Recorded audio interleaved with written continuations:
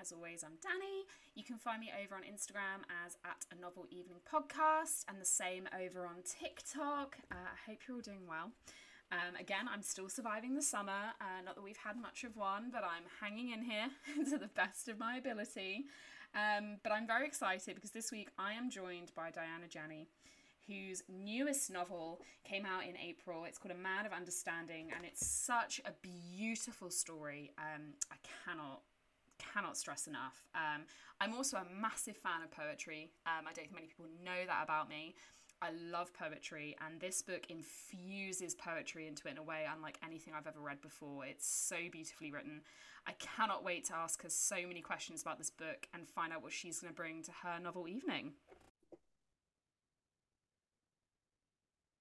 So a huge hello to Diana. Hello. Oh, hello, Danny. It's nice to meet you. It's good to be on the show. Oh, thank you so much for joining me. And I'm just admiring your beautiful garden and the sunshine that's setting behind you. It looks beautiful where you are. Thank you. It is. It's a lovely place to live. And it's been a fabulous day. So nice to enjoy some sunshine. Oh, at last. We've needed some sunshine. And of course, I don't know if this is your...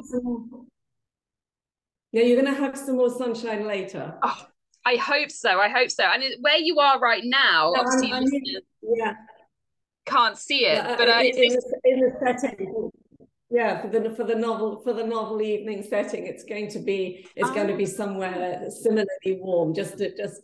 I thought I'd mention that at the outset. Oh, well, we need warmth right now. Yeah, we'll have it. Okay. And I was going to ask, is this where you do your writing in this lovely setting? I do my writing in all manner of settings. I'm not one of those writers that need a specific place and a particularly calm, quiet environment to write. I've written in all manner of situations. I've written when the house has been flooded with a boiler bursting and there's been workmen all over the house. I write on trains sometimes. All manner of different places that I write. And I'm very good at just blocking out anything that's going on around me. I've got really strong focus. I think it probably comes from playing table tennis, actually. I play table tennis quite a bit. And I learned to win tournaments by being able to block out what's going on around you and ignore other people's supporters and just get on and focusing on what you're doing. And it was quite a good life lesson. And so I think, yeah, all that sort of thing, just it helps a lot. And having been a barrister, being at the bar, you got to do the same thing, block out everything other than addressing the judge or whoever is in the witness box. So I've had quite a good number of life lessons as to how to focus. Oh, because I was going to say, your book, so A Man of Understanding, your latest novel, it's a very calm and very tranquil book as you're reading it. So I can't imagine you writing that surrounded by chaos. Well, yeah, this particular one, A Man of Understanding, you're probably right. There wasn't so much. It was. I did quite a lot of editing. I always think it's very important to edit over and over and over till you know that your characters have said everything that they need to say. I'm very much persuaded by the idea that the characters have to talk to you, and you have to be. If they haven't got anything to say to you, then I will move on to a different character. I will abandon that poor character. But it's very important that you have this relationship between you. And with A Man of Understanding, there's such really strong characters with Horatio Hennessy, this enigmatic philosopher poet. He just draws people to him with his knowledge of philosophy, knowledge of aesthetics, the arts generally, and just life experiences that have led him to be a pretty wise guy, although he's rather flawed as well at the same time. So he spoke to me. He would not stop speaking to me, and Blue, his 12-year-old grandson, who he suddenly finds that he has to be guardian for after Blue's parents have tragically died before the novel begins in a car accident. And he's sent off to the mountains of Majorca to live with this guy. He's never met his grandfather before, has no idea why. And so a new country, hasn't traveled really, barely at all, just to Cornwall and Jersey. And here he is in the mountains of Majorca with this guy who's he's awestruck by him. And so they kind of both spoke to me and said what they had to say. And Majorca had been such a strong influence on me.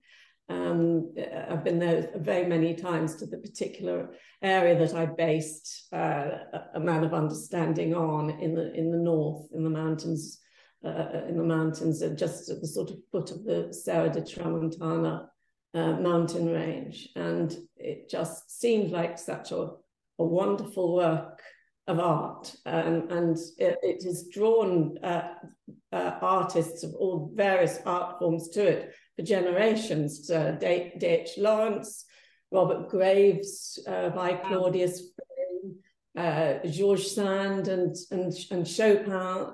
They've all lived in this particular area.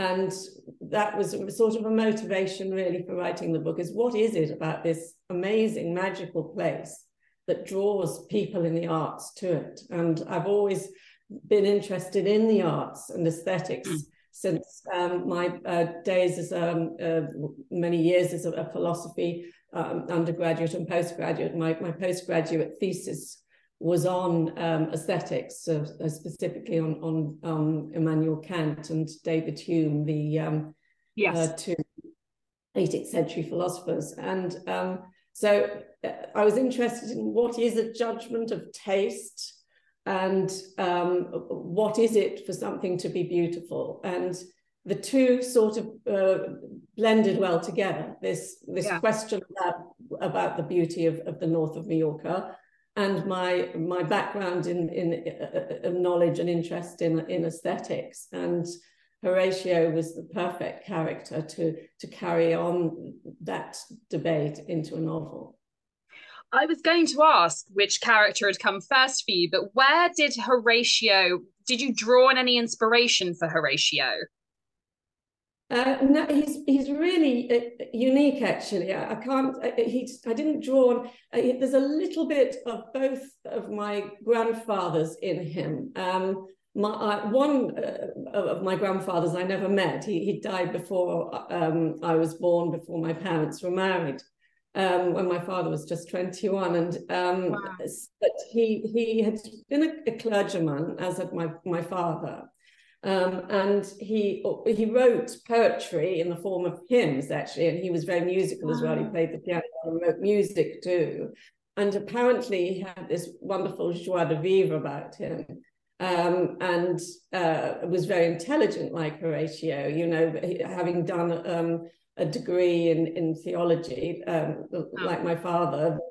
Both of them would know about Hebrew and Greek and Latin and elements of philosophy. And so I did draw on how I imagined him, having never met him, to be. But even when I was doing that, I realized that there was something very different about Horatio.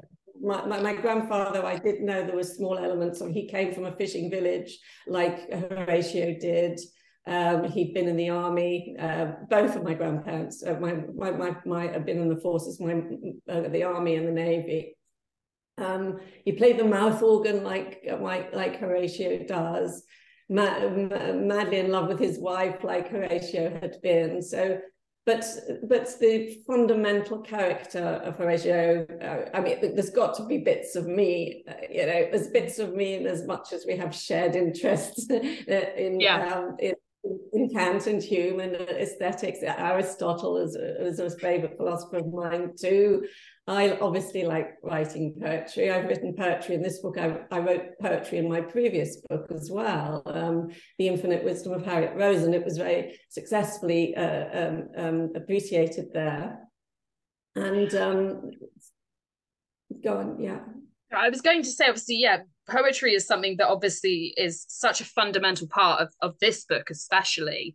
And what do you think it is that you've called upon to pull that through? What is it that was important to you to include poetry in this book and your previous book? Yeah, well, I think that it adds an element to poetry by having the characters that you understand them, their life experiences, you understand their emotions, what they're going through. And so then when the reader reads the poems, they get a stronger level, a deeper level of understanding of what it is that they're saying, and it moves them. Often people are talking about how much the book moves them to tears and the poetry. And it's a little bit like some of the 19th century artists. I don't know whether they do these, but they would. Some of them would want to have little sort of autobiographies in catalogues that would be displayed in their art exhibitions alongside their work, so that people similarly got a feel for them as individuals and their experiences while they were looking at their artwork.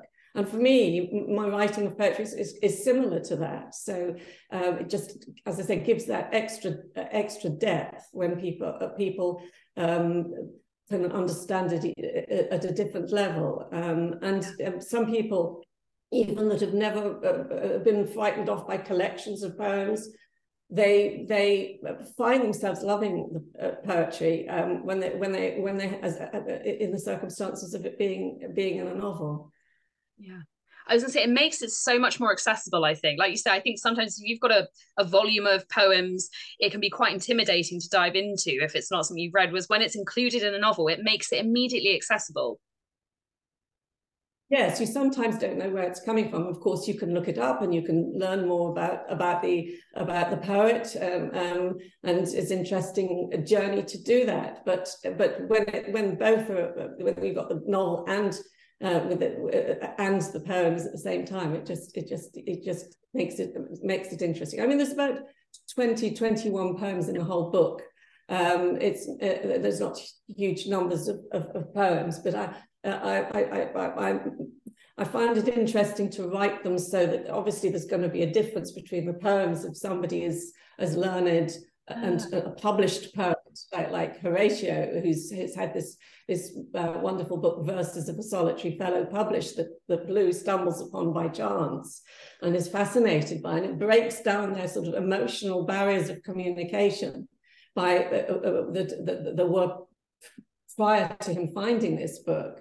So once he's found this and he reads about his experiences in wartime as a soldier, never knew he'd been a soldier, sees how he felt about watching his comrades die, wondering whether they question, as he does sometimes, whether he's doing the right thing, whether man just feels the need sometimes to fight. And all these questions are going on inside his head. And he essentially sees Horatio opening up when he reads these poems. And he can't wait to read more and find out more and more about this guy who's had so many different experiences in life, and he wants to share them with his best friend. And there are lots of different characters and lots of mysteries to be resolved there, and secrets that come out that make a difference to both of their lives, because they're both suffering loss in different ways. And loss is a theme that does come into my writing. I was going to say, Horatio is such a strong character, and it sounds like you drew from different areas for him, and he kind of came into your brain as a very strong character. Where did Blue come from for you? Did you always know this relationship was going to happen for Horatio? Was that the plot from the beginning? Where did Blue come from?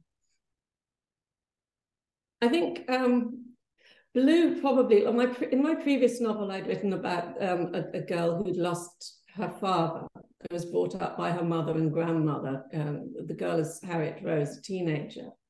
And when I was writing that, I'd been pregnant and I'd had a miscarriage. And while I was pregnant, I was wondering what this girl was going to be like. And I didn't know that it was going to be a girl, but that was my first question. I had a feeling it might be. And I thought, God, you know, what if I did while pregnant? What if I can't stand her? What if we just don't get on? You can't send her back and we're stuck with each other, you know. I mean, it wouldn't have worked out like that, but it did cross my mind at one time. Yeah. And then I sadly had a miscarriage, and then after that, I began to ask myself that same question: as what sort of girl would I have got on with? And Harriet Rose was that girl. I was interviewed once. I'd just done a Radio 4 open book interview with Mariella Frostrop, and I was interviewed immediately after that. And this journalist asked me about how it was. I mentioned about having had a miscarriage in this way I've just mentioned to you, and she said, well, for somebody who was trying to describe what her ideal daughter would be like, Harriet Rose sounds remarkably like Diana herself.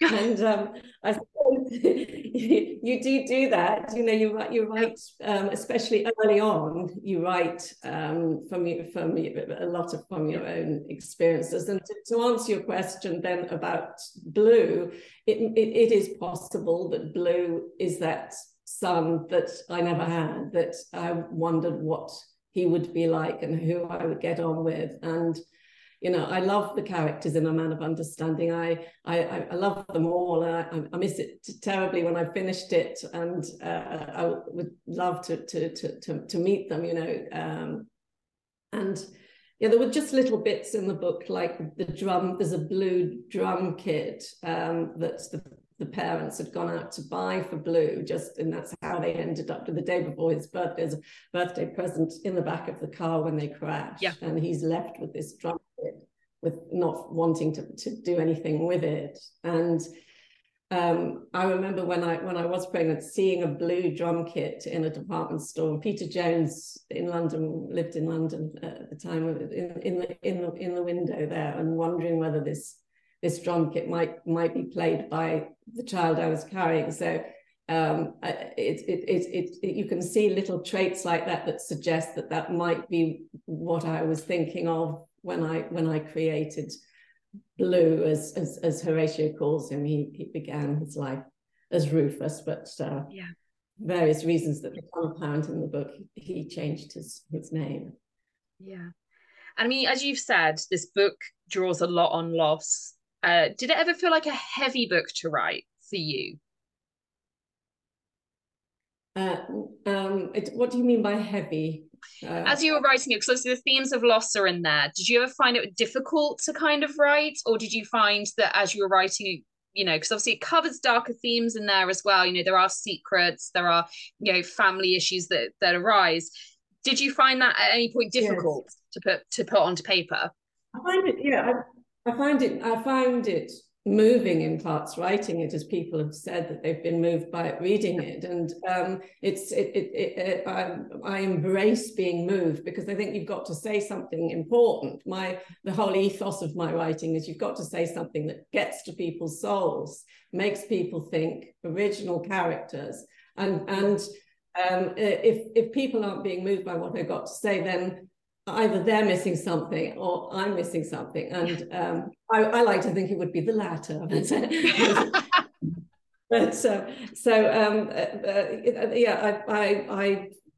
don't, because of the way I approach loss, I like to treat loss as something that's it's not something to overcome and move on from, but it's something that you embrace and you grow from, because it's in times of loss that you really abandon what's trivial in your life, and if there's anything trivial in your life, you abandon. But you want to focus on what really matters. What are we all here for? What are relationships about? What is this loss that I'm feeling? What is love all about? And you can turn that into something positive. There's in the essence of a legacy that's given you by virtue of the loss. And I think that Horatio is such an optimistic person in many ways, and he wants to give to his grandson that carpe diem of Horace, you know, his namesake. He wants to get him to embrace life and all life's challenges. And that's what he sets himself out to do, taking him on this aesthetic journey of all the various arts, particularly poetry and also philosophy, with Aristotle as his role model. Aristotle had been orphaned at about the same age as Blue, and he'd been brought up by a guardian as well, who was his uncle, Proxenus, and he taught Aristotle as well as philosophy, poetry. So there's immediately a similarity between the two, which Blue really appreciates, loves that, you know, and of course Aristotle's philosophy is so fantastic. There's so many different areas that he can learn from, that Horatio wants to teach him, to the extent when they get to the point where Blue is asking questions of Horatio, Horatio's struggling to answer and has to go away and look up books on Nicomachean ethics to find the answers to, but what questions they are. I mean, they're really important questions about love and virtue. Yes. I really loved, I lost my grandfather a year ago, and I was very close to my grandfather, and I really did love this kind of building of this relationship between them. I thought was so beautifully captured. And also navigating that loss together, I thought was so beautifully done.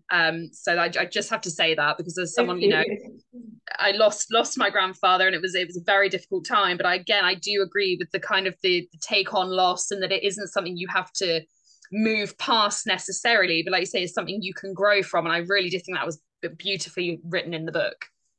Thank you. I really appreciate it when people tell me that they have got something out of that, because that's what it's all about, really. It's getting to people and getting them to think about something perhaps differently from the way they've thought about it before. Absolutely.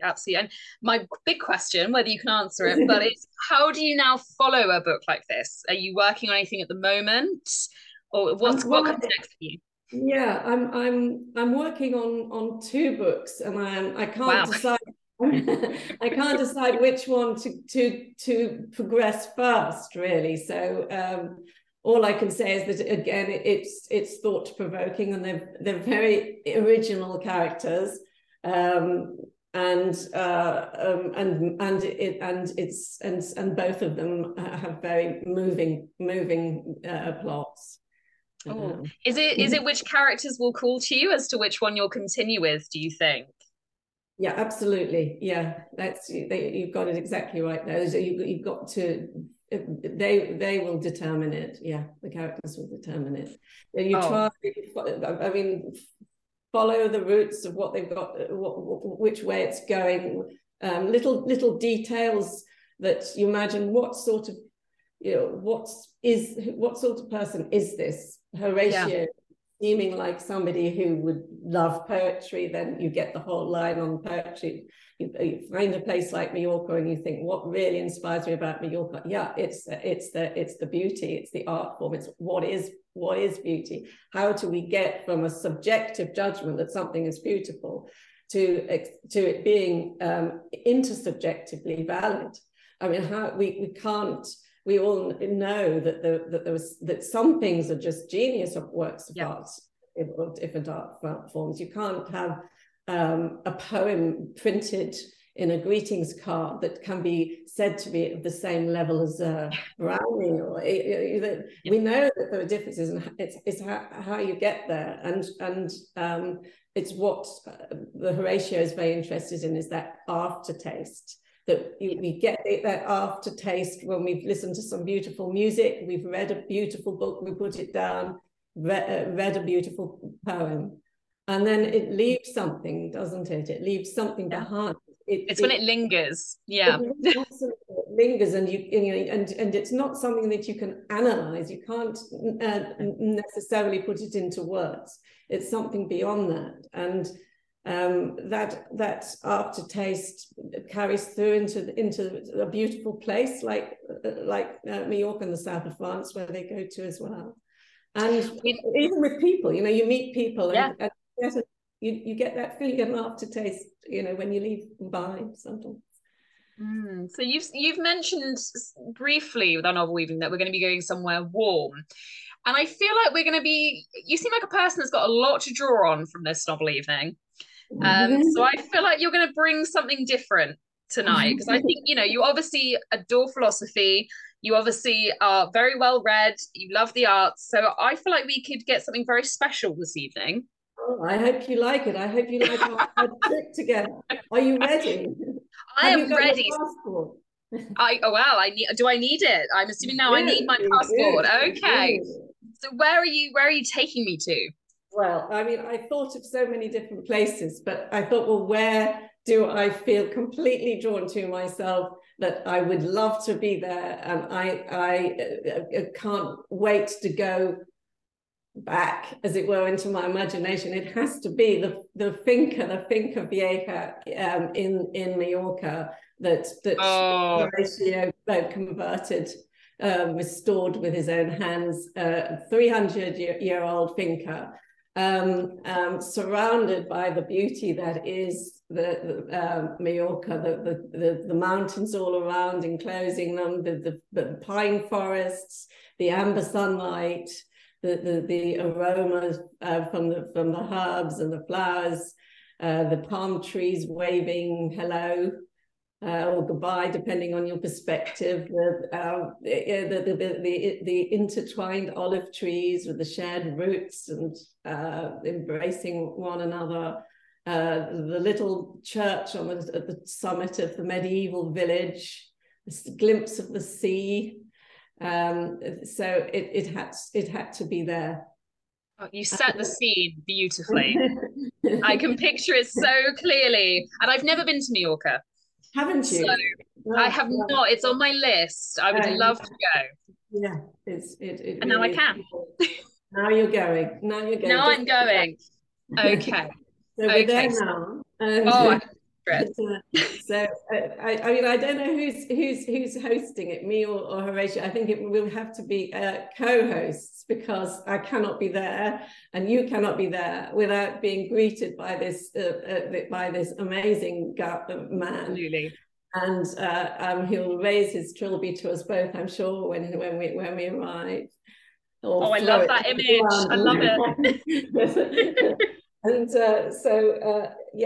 and champagne will be flowing from arrival for the rest of the evening, because it's really a celebration. This novel evening is a celebration of literature, and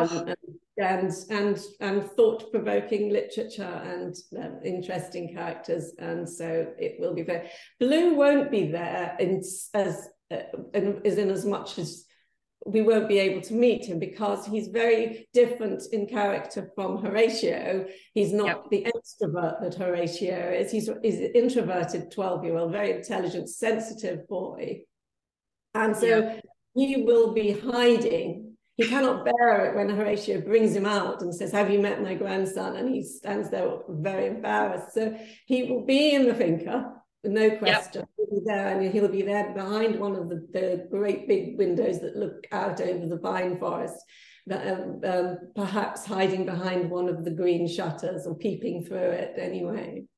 And listening to every single word that Horatio says, and as much as he can of the guests as well. Yes. Okay, so our guests. Who's the first person who's going to arrive?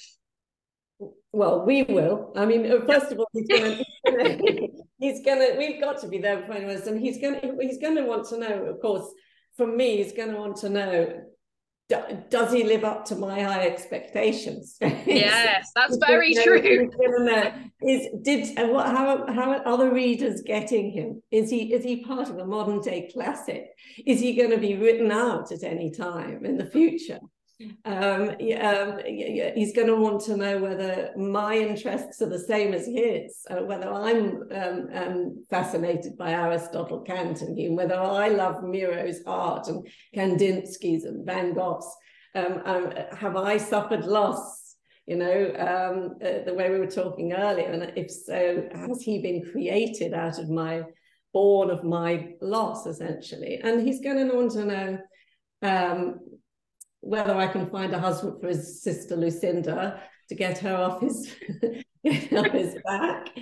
Can you do that, please? He's going to want to know if he's going to be eternal, because if he's eternal, then he won't get to heaven. But does he want to go to heaven? He seems to have lost his faith since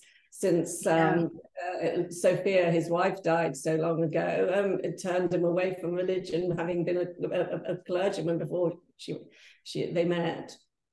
Does he want that? Does he want to experience a heaven, or would he rather be eternally a 70-year-old, very intelligent man living with his grandson? But I think that he would want to move on to something different eventually. And that brings in the very first guest, other than us. I'm not discounting us. The first guest will be somebody who is equally fascinated by thought-provoking material, somebody who has been lost his faith but has regained it, somebody who doesn't give a toss about what other people think about him. Even his acquaintances can frown on him, but if he thinks he's doing the right thing, he will do it. And that is C.S. Lewis. Oh, okay. Clive Staples Lewis, known to his friends as Jack, after his dog, Jaxie, who died when he was a little boy. So as soon as his dog died, he wanted to be called Jack, and it was that from then onwards. And you have to admire a man who will call himself after his dead dog, don't you? Oh, I did not know that. Oh, that's beautiful. For that alone, really, isn't he? Yeah. Oh, I did. That's so beautiful. Yeah. And so they will discuss, because C.S. Lewis had a beautiful relationship with the lady that he married, Joy, and wrote about. So he will want to know what they can discuss together, what it's like. And an afterlife. Is there an afterlife? Has he met with Joy? What all those questions that debate. He would discuss perhaps C.S. Lewis's book, The Four Loves, where he talks about the 4 different types of love based on what the Greeks conceived as our word love to be, with affection, friendship, eros, charity, being the 4 loves that C.S. Lewis describes. So there'll be a lot of discussion about love going on there. Oh, I just want to sit and listen already. We've only got 2 people and us. I'm not getting involved in this. I just want to listen. Well, it would be fascinating to hear them talking together, and they both have a great sense of humour, ready wit as well. And they like to talk about the Screwtape Letters. I don't know if you've read the Screwtape Letters. No, I haven't. Screwtape Letters is written in a novel form, and it's 31 letters written by Screwtape, who is a senior demon of the lowerarchy of hell. So his nephew is called Wormwood.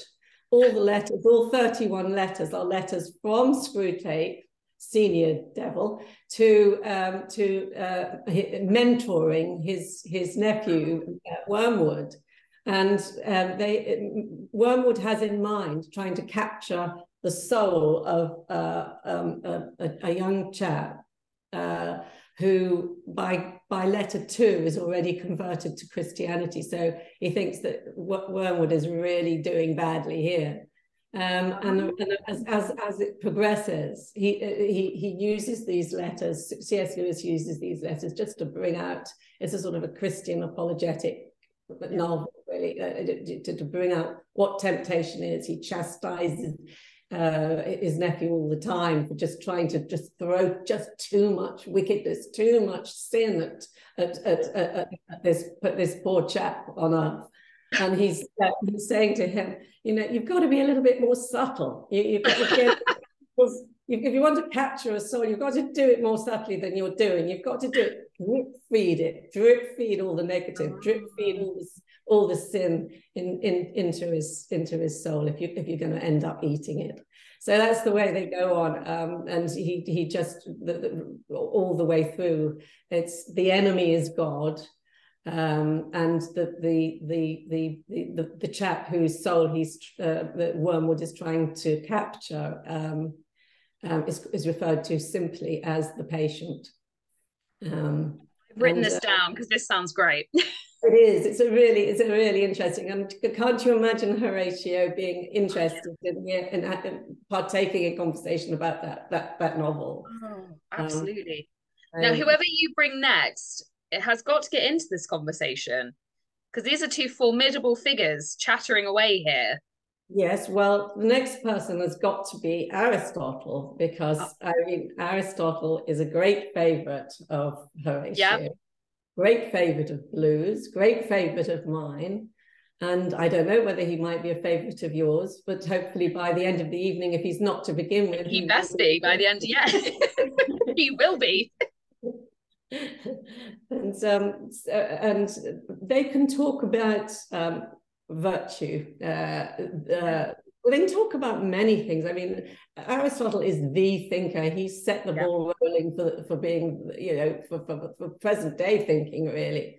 And his Nicomachean Ethics I'm particularly fond of. And as in the book, Horatio explains to Blue what the golden mean is all about. It's hitting the midway balance between excess and defect, as he calls it, to extreme on the one hand, too much, too little on the other. So he takes the example of courage and says if you have too much courage, then you are reckless, which isn't virtue.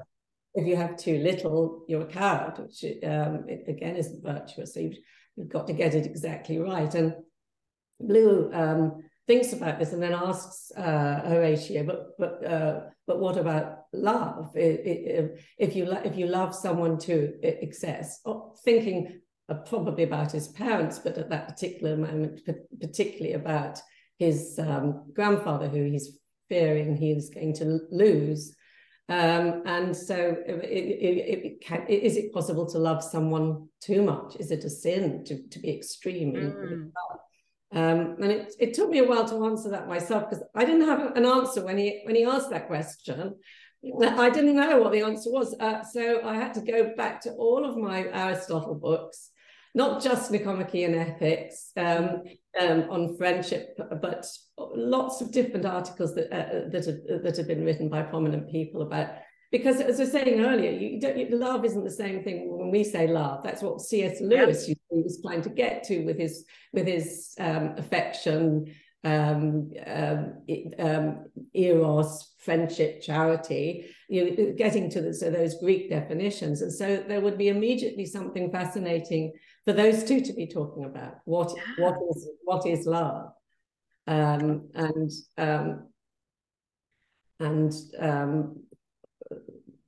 so I think that he would add very well to that conversation. I agree. I think he would hold his own. He would come into this, then I think he would just add. Yeah, he would add a great deal. And if you don't learn from Aristotle, then you might as well be dead, really. So, but then I suppose he is, isn't he? Yeah, but that's true. We have to revive him for the purposes of the evening, right? So, we have magic at our fingertips for this. We can do some reviving. We do. Okay. Do you have anyone else coming? Well, there's got to be a poet, hasn't there? There does, really. I was torn between two. One was Ovid, because of course Ovid's Metamorphoses, his epic poem, is all of is still one of the most important documents we have about Greek and Roman mythology. And Greek and Roman mythology was something that fascinated C.S. Lewis when he was in his early days. When he lost his faith, it was all Greek and Roman mythology and the occult. And so that would be very interesting. And it would also be interesting for Horatio to see whether Ovid thought that he had gone through a sort of a metamorphosis himself in the form of his various careers, from soldier to clergyman to restorer of buildings to hotelier, because he turns Sophia's family estate into a hotel in the south of France, to poet, to philosopher, to mentor for 12-year-old Blue. I mean, there's quite a lot of metamorphoses going on there, if you like. And Ovid's experiences as well was unusual, in as much as it was sort of around about 10 years before his life, he was exiled. He was exiled from the Rome that he'd always known and loved, with all its finery and a very tamed existence, to and the beautiful Latin language, to the untamed life as exiled to this little tiny village on the edge of the Black Sea, by Augustus, because he'd somehow upset Augustus. No one's quite sure how he did it, whether it was in one of his poems or it's something more personal than that, but he could sometimes be irreverent in his poems. So there he is, horrified that he can't communicate with these people. It's just simply 100 huts that they were living in. Wow. And he desperately tried to get back, but never did. He died. It's called Tomis. It's what's now Romania. Wow. Okay. And so he died there. And there was a beautiful book. It's one of my favorite novels, written by somebody called David Malouf, called An Imaginary Life. And it's all about Ovid in exile. And he creates this story around his time there, where he has Ovid eventually loving his life there, even though he eventually he learns to speak their language. And in fact, he actually did write a poem in their language in reality, not in David Malouf's book. But did he really come to feel that this was more important to him than Rome, or did he always want to get back to Rome? And only Ovid can answer that. So I would be interested to hear what he had to say about that. He wanted at our lovely dinner, which, by the way, is going to be cooked by Raymond Blanc. Because, perfect. Yeah. Yeah, and food, gourmet food is very important. I mean, in my book, it's important because it's the starting point for this journey into aesthetics, into appreciation of the arts. Because Horatio believes, like David Hume would believe, that a good palate is the start of that journey, because you learn to pick out flavors. You hold intense reductions on the tongue. You can tell which herbs, which spices are in food, and all of that is like what you do in literature, in poetry, in music. So it's an initiation into that journey, that aesthetic journey. So it's vitally important. So Raymond Blanc's got to be there. I met him recently, actually, because he had my birthday happens to be on Bastille Day, French Independence. Oh, wow. And so every year he has this garden party at the Manoir Quatre Saisons to celebrate. So my husband and I thought, well, why not go there and celebrate my birthday at the same time? And so it was a lovely thing to do. And fabulous food, of course, flowing champagne. So he's got to come and do the same thing for us tonight. Oh my goodness. So we've got a small circle. Have you got anyone else, or is it this intimate dinner party, or have you got some other people you're thinking? I mean, I said Ovid or Horace would be the other. Okay. I mean, because he's Horatio's namesake, because he would be there with his. What better than to have Horace himself declaring carpe diem and nunc est bibendum as he lifts a glass of champagne, So he would be an interesting person to have there. But let's stick to Ovid, because we don't want two poets that both sort of wrote under Augustus. Yeah. We don't really want too much competition going on there. So as a final duo, the last two guests will have to fall from the sky, and there's a clue in that. Again, one of them is the author, and the other one is the character that he's created. And so one falls from the sky in his aeroplane because he's a pilot, as is the narrator in his novel. And the other one falls to the sky on a flock of birds because he is the little prince. Oh, do you know, I collect copies of The Little Prince. Do you? Bizarrely, I do, and I love them. I love the story. I do. Yeah, I mean, it is one of my favorite book.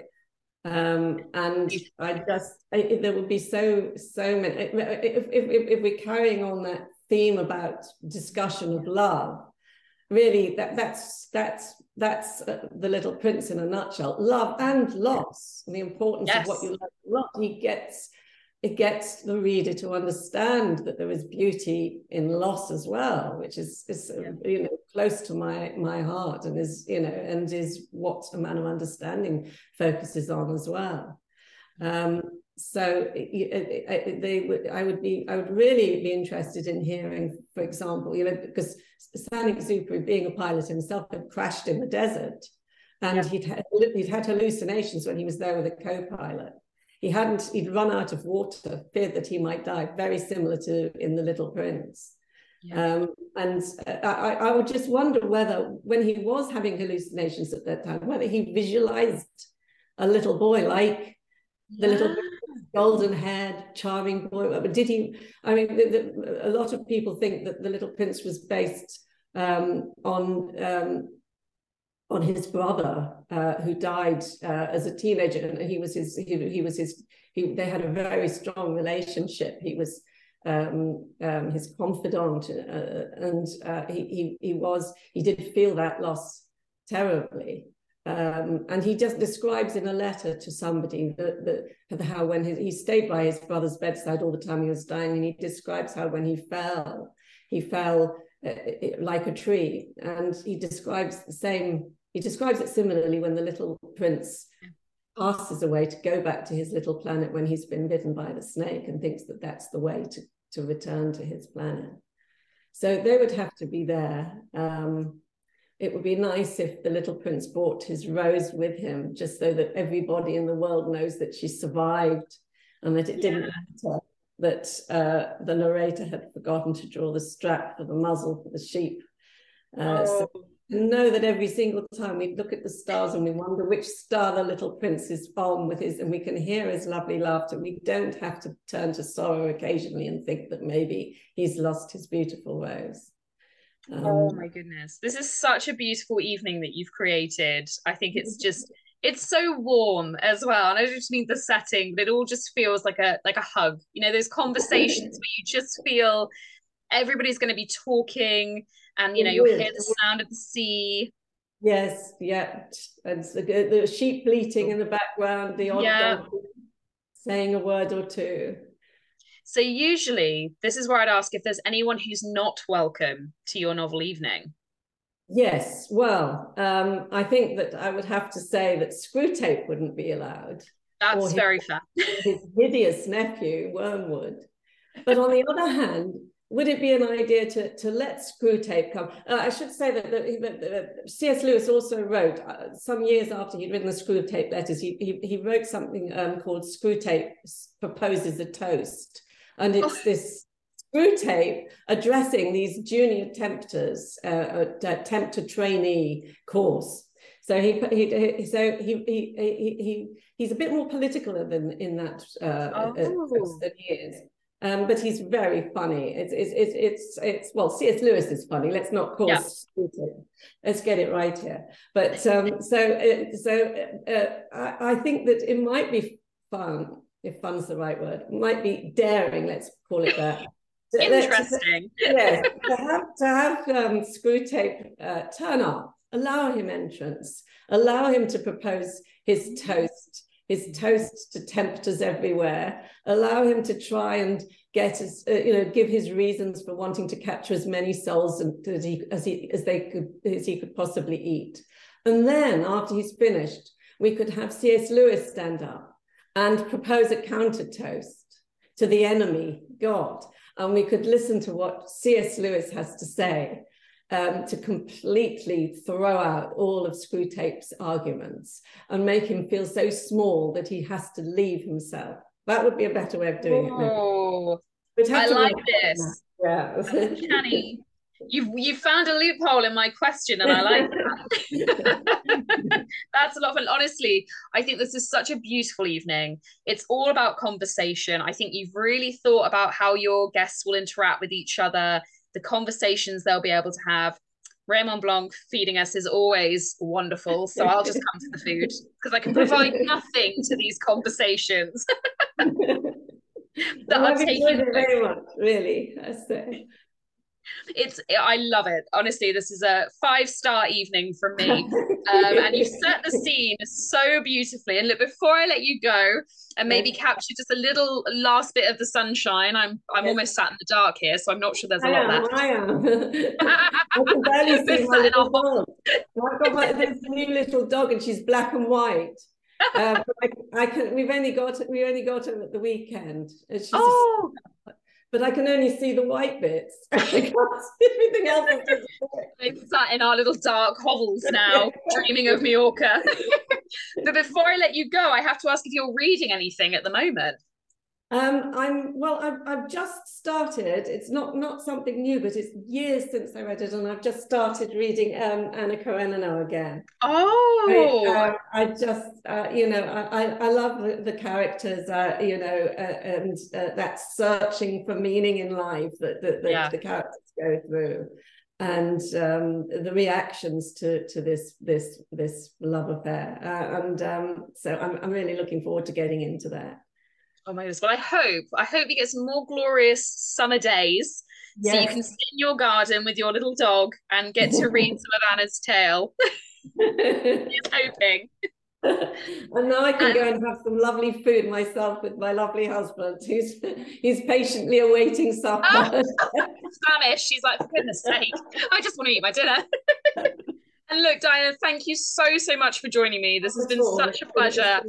Thank you for inviting me. And I adored A Man of Understanding. It's a beautiful story. Thank you for joining me. Thanks a lot. Thanks, Dan. Thank you for listening to this episode of A Novel Evening. I hope you enjoyed listening to it as much as I enjoyed making it. Please remember to go over and rate, subscribe, and review wherever you listen to your podcasts. And check us out on Instagram at A Novel Evening Podcast and over on TikTok under the same name. And we'll see you next week. Bye-bye.